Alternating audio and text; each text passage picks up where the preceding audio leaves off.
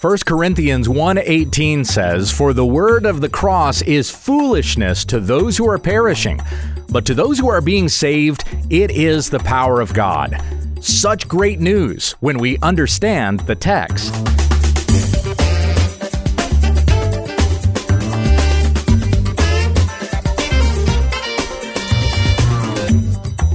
This is When We Understand the Text, a daily Bible commentary that we may be equipped for every good work in Jesus Christ our Lord.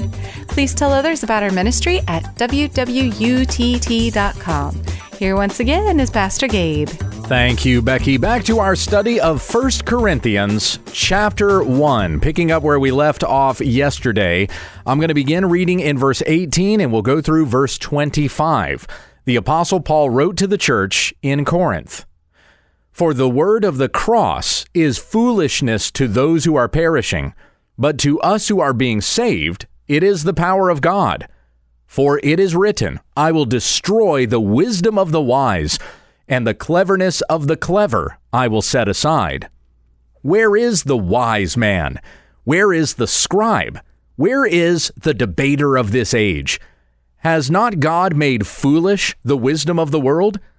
For since in the wisdom of God, the world through its wisdom did not come to know God, God was well pleased through the foolishness of the message preached to save those who believe. For indeed, Jews ask for signs and Greeks search for wisdom, but we preach Christ crucified. To Jews a stumbling block, and to Gentiles foolishness. But to those who are the called, both Jews and Greeks, Christ, the power of God and the wisdom of God. Because the foolishness of God is wiser than men, and the weakness of God is stronger than men." So we have this statement, as I mentioned yesterday in verse 18. This is to the letter to the Corinthians what Romans 1:16 is to the Romans. In Romans 1:16 we have, "For I am not ashamed of the gospel, for it is the power of God for salvation to all who believe, to the Jew first and also to the Greek." And that's a similar kind of statement we have here to the Corinthians, although framed slightly different because it has to do with the things that these Greek people are after. We're talking to Romans in the letter to the Romans. In Corinthians, Paul is talking to the Greeks. Same culture, it's the Greco-Roman culture, but there's a slight difference in the emphasis on what they value. For the Greeks, they're seeking after new wisdom.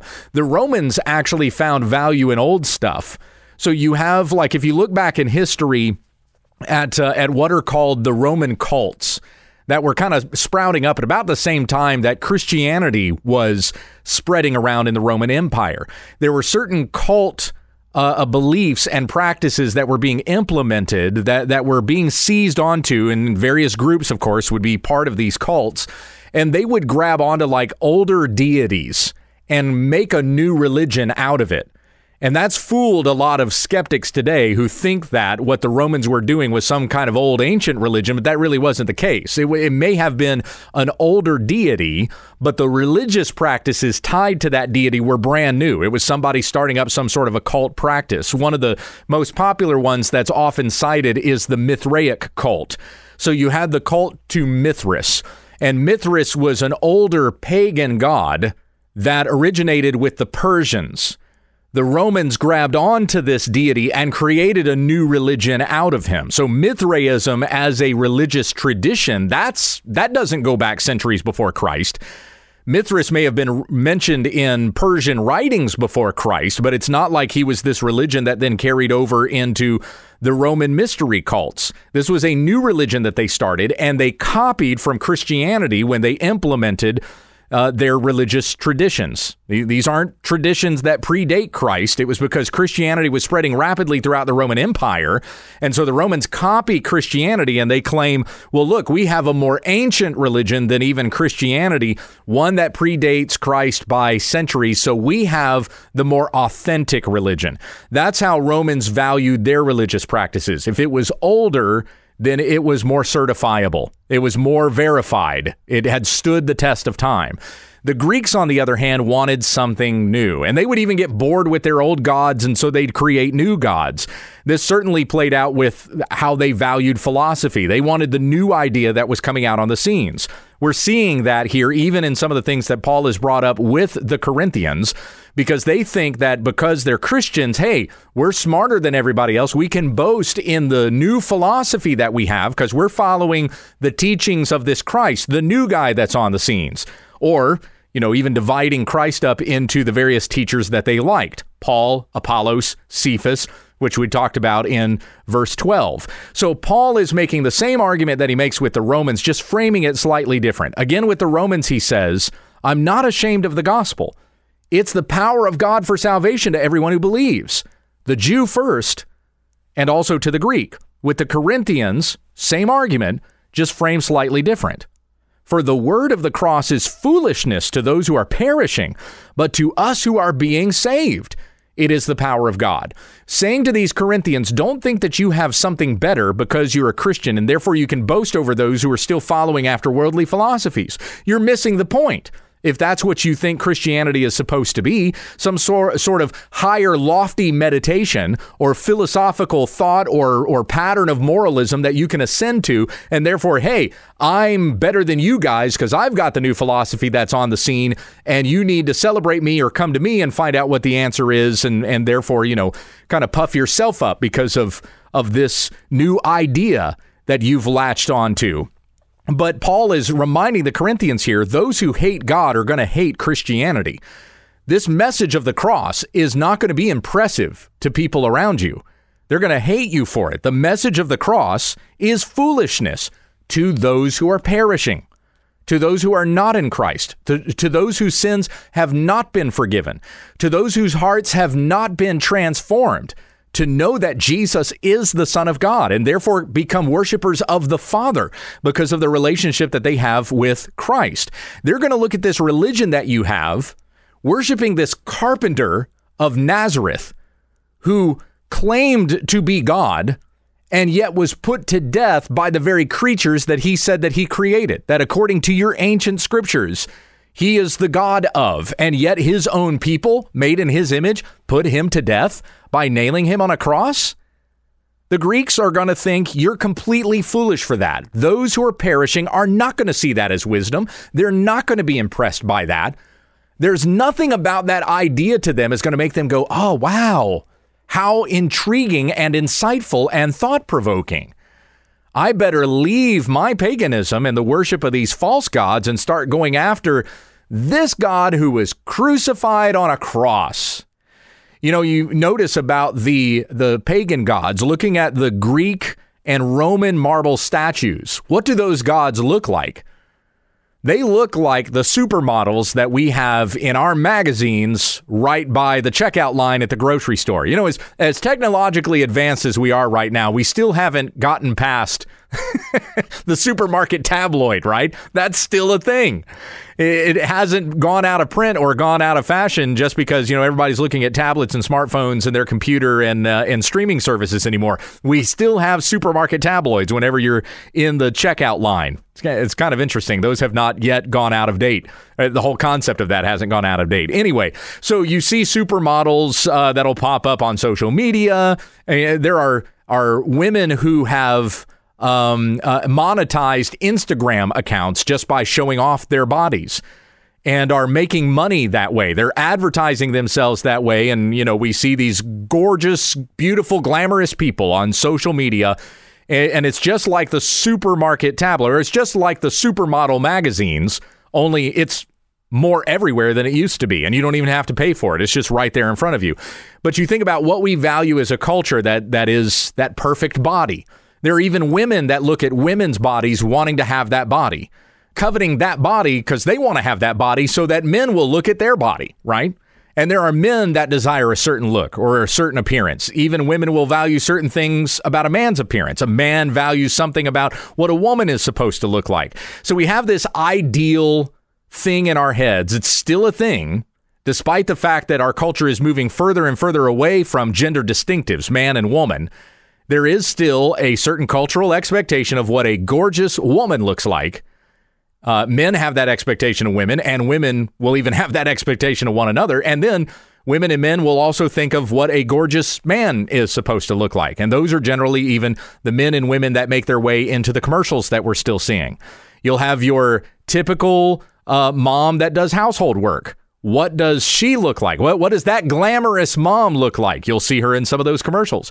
What does your average Joe working guy look like? We want him to look like. Those guys will appear in the commercials as well. So we still have these types. There may be more than one type, but you still have this, like, this is what I want a man to look like. This is what I want a woman to look like. Women want to look like this. Men want to look like that. They want women that look like this. Women want men that look like that. So there's our types that we still have in our culture even today. Well, that was the case in the Greek and Roman world as well. Look at their gods. The idols of their gods, what did they look like? They were chiseled men. Literally, they were chiseled. Chiseled out of marble and rock, but you've got these buff guys, and they look like the supermodels of their day. They're even in the buff. They are naked, right? And then you have women that are the same way. They are posed nude. They are constructed. This is the ideal woman. This is the body type that women in that culture at that time are even aspiring to. This is what they want to look like. So these were what their gods were. Their gods had the ideal type bodies, the ideal appearance, the ideal look. People not only coveted those gods for what they believed those gods and goddesses could give to them, but they even wanted to be like them. I want to look like that. Caricature, if you want to call it that, of what this god, of what Zeus is supposed to look like, of what Poseidon looks like, of what Aphrodite looks like. These idols are what I want to look like. It's what I aspire to be. This is what was in their hearts. So therefore, it's what they worship. But then contrast that with Christ.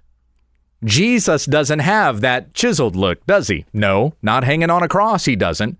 Not beaten to the point that he was unrecognizable, because we have it declared in the Gospels that Jesus, even before being scourged, was beaten up before the high priest and even had chunks of his beard ripped out. Already his face was seriously disfigured by the beating he had taken by the Jews before he even appears before Pilate, and is therefore taken away to be scourged.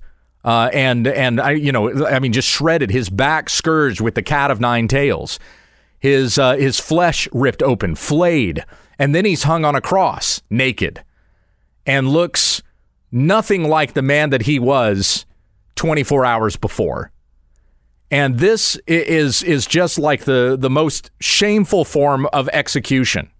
To be naked and beaten and hanging like that for everybody to see as they walked by. It's even recorded in Matthew and in Mark that people wagged their heads as they passed by him.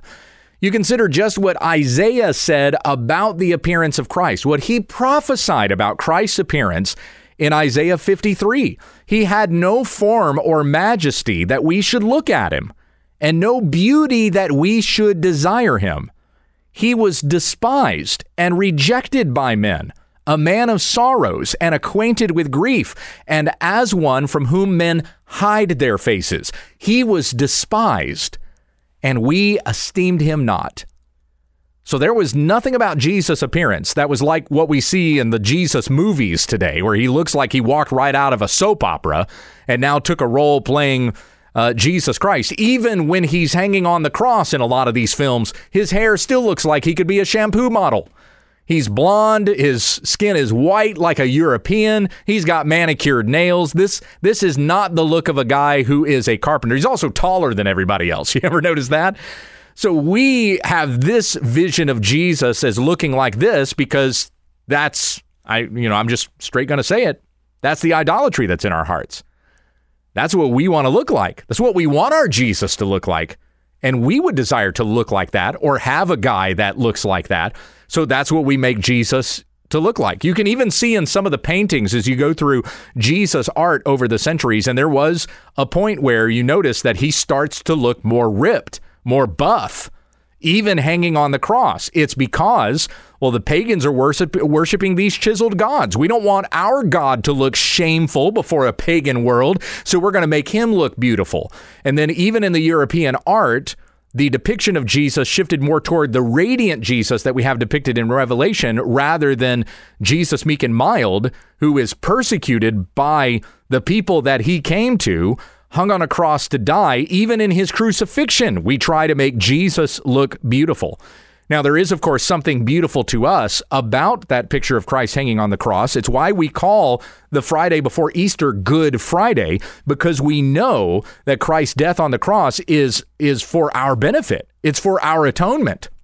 He is the propitiation for our sins, dying in our place, taking the wrath of God upon himself so that all who believe in him stand before God righteous, and we're no longer under the judgment of God, but we have been adopted by God as sons and daughters of God through faith in Jesus Christ. So when we come to understand that about the cross, we can look at the cross as a beautiful symbol, still at the same time grieved over understanding what our sin cost.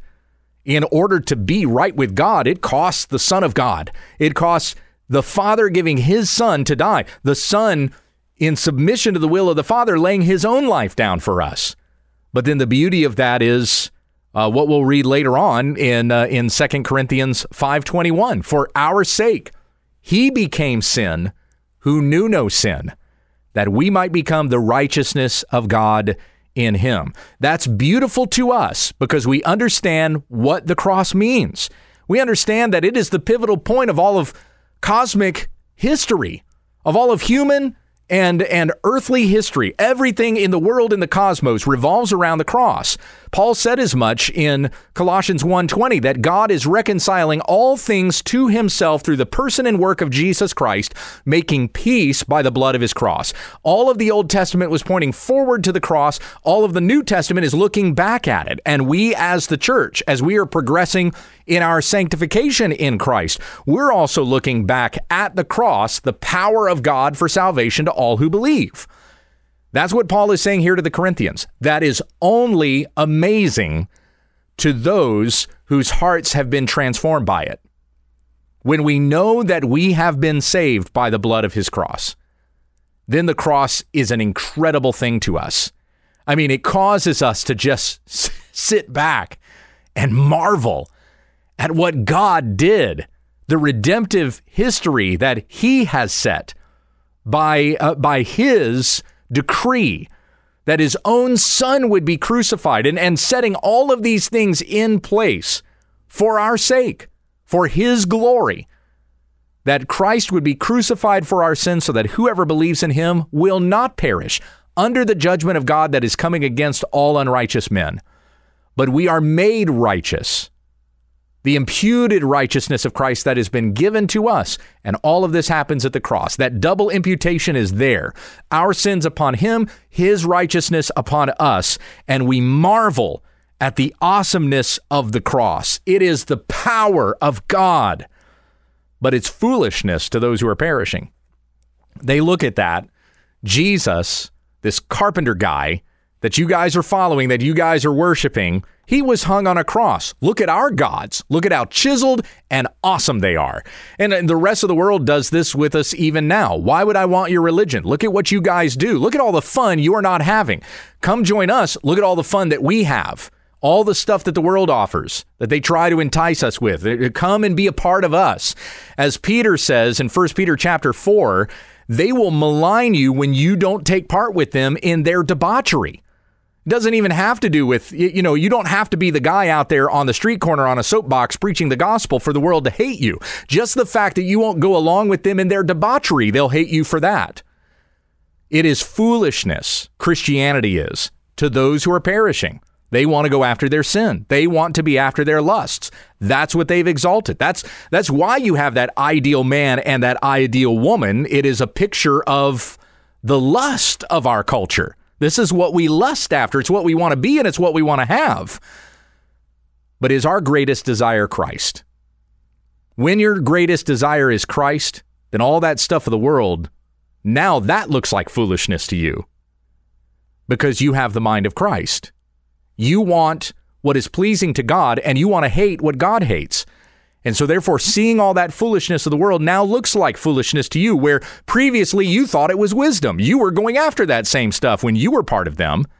And we need to be humble about that and recognize that those who are perishing, we were in that same place. If God had not intervened, that was exactly the direction that we were going. But we have been transformed and we've been given a new mind so that those things that we thought were foolish when we were walking in our foolishness, we now see as the wisdom and power of God. And those things that we thought were wisdom when we were walking in our foolishness, we now see as foolishness. This is a transforming work that only happens by the Holy Spirit, that our hearts are regenerated, that we may hear the gospel and believe it, recognize our sin and see the power of God through the cross of Jesus Christ and be saved by it, by faith in Jesus. To us who are being saved, it is the power of God. There is an old political comic. It's one of the earliest political cartoons ever illustrated, at least that we have record of, and it's called Alexamenos Graffido, dated from the 2nd century, possibly even the 1st century. And it's one of the earliest representations of the crucifixion of Jesus. It was etched in the wall at the Patagogium on Palatine Hill in Rome. And there is a rubbing of this particular comic it's in one of the museums. I can't remember the name of the museum where you can still go and find this rubbing. But it shows a man with a horse's head being crucified on a cross and another man down below the cross that's worshiping the being on the cross. And the caption to this comic is, Alexamenos worships his God. It's basically making fun of apparently a man named Alexamenos who is worshiping Jesus Christ being crucified on a cross. But this is a satire comic making fun of the man who would be worshiping a crucified deity. That's the way that the Greeks thought about Christianity. And that's the way our world thinks about it today as well. Our world thinks that we are foolish for the God that we serve. But we are not ashamed of this gospel that we profess, for we know it is the power of God for salvation. And those things that the world calls wise, God has made foolish. And those things that God says are wise, the world is going to think of as foolish. But Christian, do you not desire to please God and not man? So hold fast to the gospel and live. We're going to continue to learn more about the wisdom of God tomorrow when we come back into our study of the book of Proverbs in our Thursday study. So please come back for that. Let's finish with prayer. Heavenly Father, thank you for the word of the cross, the message of the gospel that has come to us, foolish to those who are perishing. And at one point was a message that was foolish even to our ears, until by your grace and your mercy, you transformed our hearts to hear the message of the gospel and be convicted over our sin and put faith in Jesus Christ and live. And now it's that very message, the message of the cross, that is the power of God in our eyes and to our ears and in our very hearts. As we sing in the classic hymn, I will cling to the old rugged cross and exchange it someday for a crown. Forgive us our sins. Lead us in paths of righteousness for your name's sake. It's in Jesus' name we pray. Amen. You've been listening to When We Understand the Text with Pastor Gabe Hughes. Monday, Tuesday, and Wednesday, Gabe will be going through a New Testament study. Then on Thursday, we look at an Old Testament book. On Friday, we take questions from the listeners and viewers. Tomorrow, we'll pick up on an Old Testament study when we understand the text.